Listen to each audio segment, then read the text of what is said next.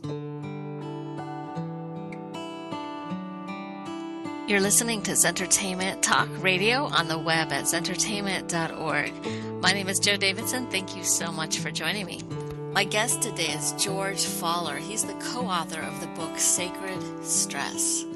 George spent 20 years as a New York City firefighter and a police officer, and he's now a counselor helping many people turn post-traumatic stress into post-traumatic growth. You can find out more at sacredstress.com. In his book, he said something that I thought was really funny. He wrote that God has a funny sense of humor. If he had to pick an ambassador to spread a message about the importance of vulnerability and emotional connection, you would want someone with the right credentials. Instead, God chose an emotionally constricted New York City firefighter of Irish descent who often mispronounces words and resists crying and expressing feelings. Hi, George. Thank you so much for being here. Thanks for having me, Joe. I just wondered if you could go back 25 years ago, did you ever imagine you would be counseling people? Absolutely not. The town I grew up even go earlier than that. I never even knew of a therapist, so it was never my dream to grow up and become a therapist, so It's ironic. I grew up with the old definition of vulnerability, which is being open to weakness or attack, so it's not something I wanted to sign up for, and a lot of people really don't look for, don't see vulnerability as a good thing. Yeah, Brené Brown has done so much work to bring awareness to the strength of vulnerability and the importance of it in connection. Absolutely, and that's what we're trying to do with stress, to expand the conversation. You started off your book writing about 9/11. I wonder if we could just go back to that for a minute. I was interested in reading your experience. I'm sure everybody who gets the book will be, because you were so up close and so in the middle of it. I was actually downtown on that day as well, but my experience was nothing like yours. I saw the World Trade Center from my window. I had a great view of it. I wondered if you could share just a little bit about what you went through and then what you saw happening around you in the next weeks, months, and even years in terms of the physical and emotional responses people had and how that affected people. Right. It was the worst of times for me. It was like nothing I've ever seen before, although we have a lot of experience with death and trauma.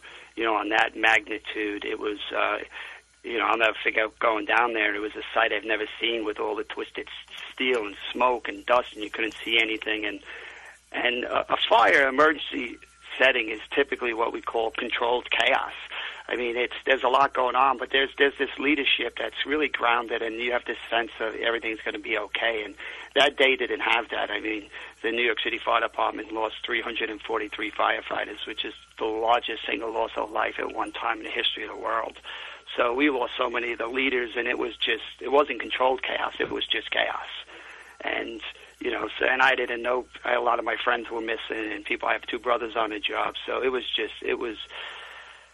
a horrible first day. And if you would have told me then that, something good would come out of it, I would probably punch you in the face. Mm-hmm.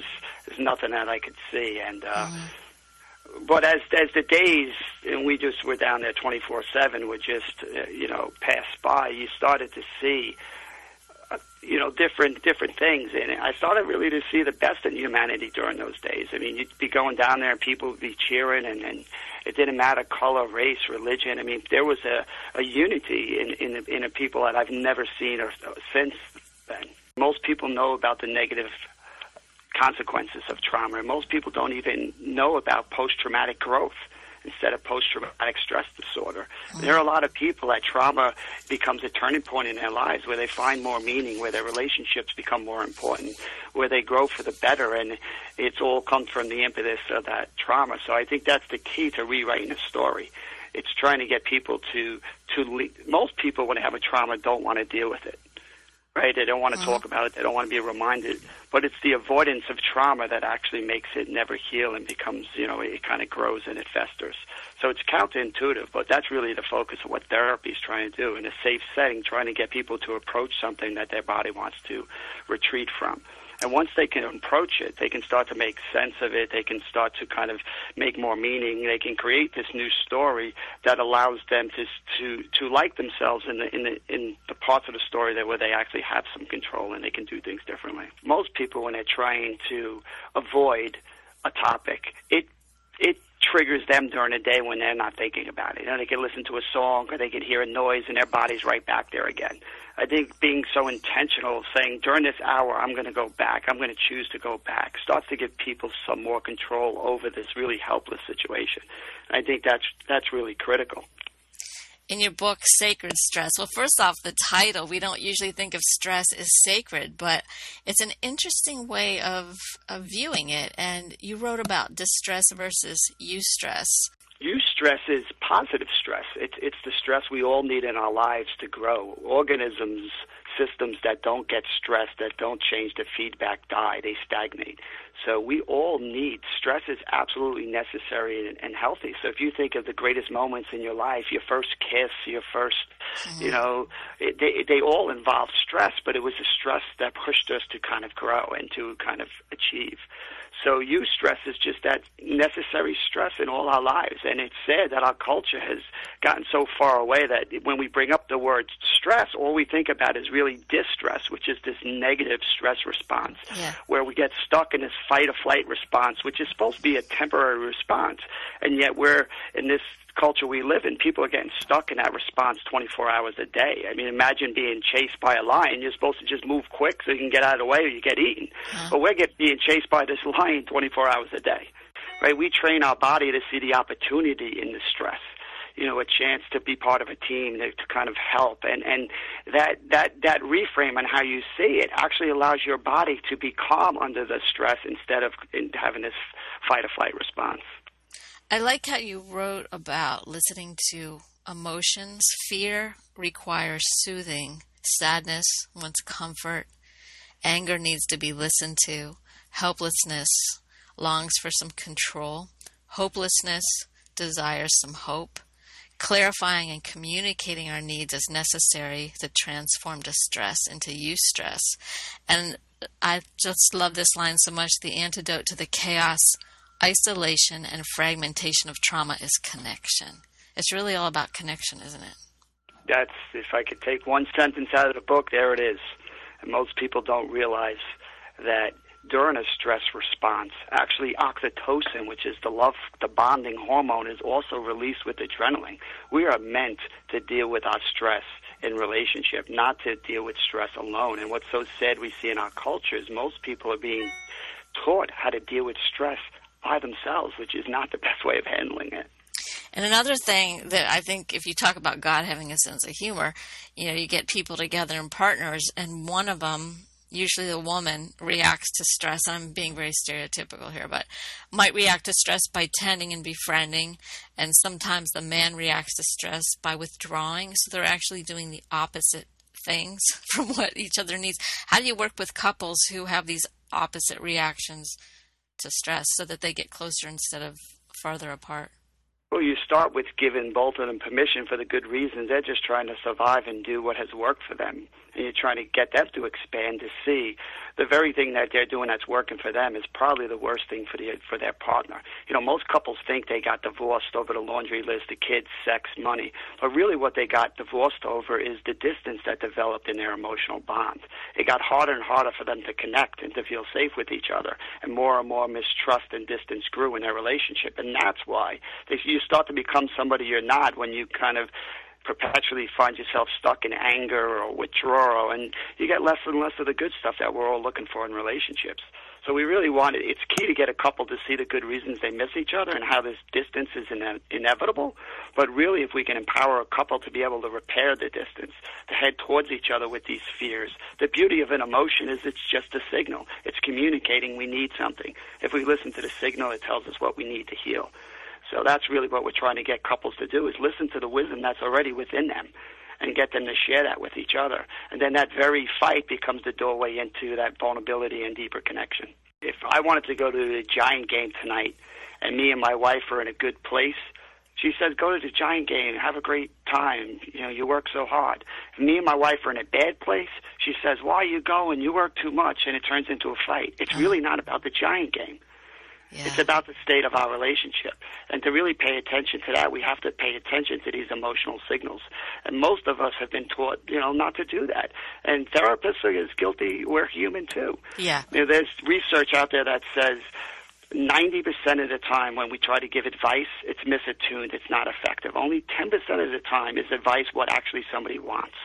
And yet that's the number one tool that most people turn to. They want to fix things. They want to tell people, you know, what they should do or should not do. And it doesn't acknowledge the emotional signal that tends to be present in that moment. You said in your book, okay, so you talked about doing something called EFT, and you say emotionally focused therapy. Is that different than the EFT tapping technique, or is that the same thing? No, it is different. It's funny that they both have the same name, and I think they get to similar places. But emotionally focused therapy is the modality that I'm trained in. It is the most evidence-based couples therapy in the world. And what it's trying to do is to get couples to not only understand what they're doing, these cycles that they fall into that are not working, but more importantly, to replace them with cycles that are. So you're really trying to turn disconnection into connection. I want to learn more about this, and I'm sure many of our listeners do. Where can they find out more? You can go to www.nyceft.org. That's our organization in New York that will give a lot of information. So when we're caught in that sort of trap, that negativity that's breeding more negativity, what have you learned that you can do quickly to kind of break that loop? I always remind myself of the good old Irish saying, everybody focuses on the drinking and not the thirst. You know, I'm trying to pay attention to what drives us to do these things that we know are not so helpful for us. And I think the sad thing is, you know, we're all overworked and we're tired, so we look for these little ways to escape the pressure and the weight and the heaviness. And a lot of times, you know, that having that ice cream or watching TV or these things we do to cope to kind of reduce a little bit of this pressure. Then afterwards, although it feels a little bit better, then we feel so horrible about ourselves that we don't have compassion, but we have all this self-criticism and shame, which just spirals us even further down. And then we don't want to let people into it and see it, so we stay alone with it, and it just becomes this feedback loop that just leads to a vortex of negativity. So I remind myself all the time when I'm starting to just notice it, which is the key part. You have to be able to name it. Then I could reach out and let somebody in. I could tell my wife, hey, you know, I'm feeling a little bit bummed out. And, you know, it's amazing what connection does to reduce the negative impact of stress, even if we don't have answers. And I saw this after 9/11. We didn't have answers. You couldn't fix a lot of things. But to be in it together, to be in a whole together with somebody is experienced very differently than being a whole by yourself. You know, so we don't have to be experts, but we have to allow our hearts to be impacted by someone else's story. And I think that's really what we can do best for each other as human beings, is just come alongside and be with. I was thinking about attachment. I saw this video. I was actually looking on your website, and a woman was talking about, I didn't catch her name, but she was talking about the power of attachment, not in a negative way, a positive way. You know, we're made for emotional bonds and attachment, but it also creates a feeling of safety in the brain. I think we just all have to remind each other that that longing to be in relationship is with us from the moment of our first breath to our last breath. You know, we get away from our DNA, which is this longing to be in relationships. So for people that are isolated, you know, I think they have to do a better job of giving themselves permission for wanting to have people around them. Because so often we just accept our fate and say, hey, this is just the way it is, and we suffer silently. You know, we're made with emotions that protest for a reason, because they're trying to say, hey, there's a problem here and we need to fix it. You know, and hopefully the people around can hear that protest or that bid for connection and respond, because the worst thing we can do is to not respond to each other and just to foster that sense of separation and disconnection. We all get stuck in patterns of reacting and responding to circumstances of our lives, and sometimes we think there's no other option when there really is. It's just that we're on this sort of neural pathway, this track where we've always done it this way, and we're not even aware consciously that we're, responding the same way over and over again. Exactly, and that's why we live in such exciting times where the science it can look real time in a brain, like what is happening in relationship. And if you look at a little baby's brain, it learns about its own value and lovableness reflected back. We learn about our feelings secondhand. This emotional exchange is critical. It's as important as food and breathing is. So when you start to give people permission, you actually empower them to be okay with their longings. The biggest problem that I see is most people are ashamed of their longings. We're taught codependency, and it's weak, and we shouldn't need. And somehow we're supposed to be able to be separate and be okay with it. And, the research is so clear that it's when we feel safe in relationships, we can actually be more independent and differentiate and to separate, because we know we can always come back to that secure base. That's the natural process. And we got the order out of whack. Yeah. Most people think they got to be secure on their own, and then they can do good in relationships, and that's just not the way the brain grows. Nothing grows the brain like love. That's a good line. That's so true. Nothing grows the brain like love. That's awesome. The science is becoming clear on what works, and yet our culture and societies get more and more isolated, more and more alone, more and more depressed. So we really need help. This is a mission for me to kind of educate people to listen to the wisdom within them, and it will point us in the right direction. But so we keep so busy, we don't even listen to ourselves. Stressed, spelled backwards, is what? I know, believe me, because I like these All right. words. How good is that? So there's God's sense of humor again. There's right. something beautiful in this. Thank you so much for being here. A great book, GeorgeFowler.com, Sacred Stress, a radically different approach to using life's challenges for positive change. I'll talk with you soon. Thanks so much, Joe. Thanks, bye. Bye-bye.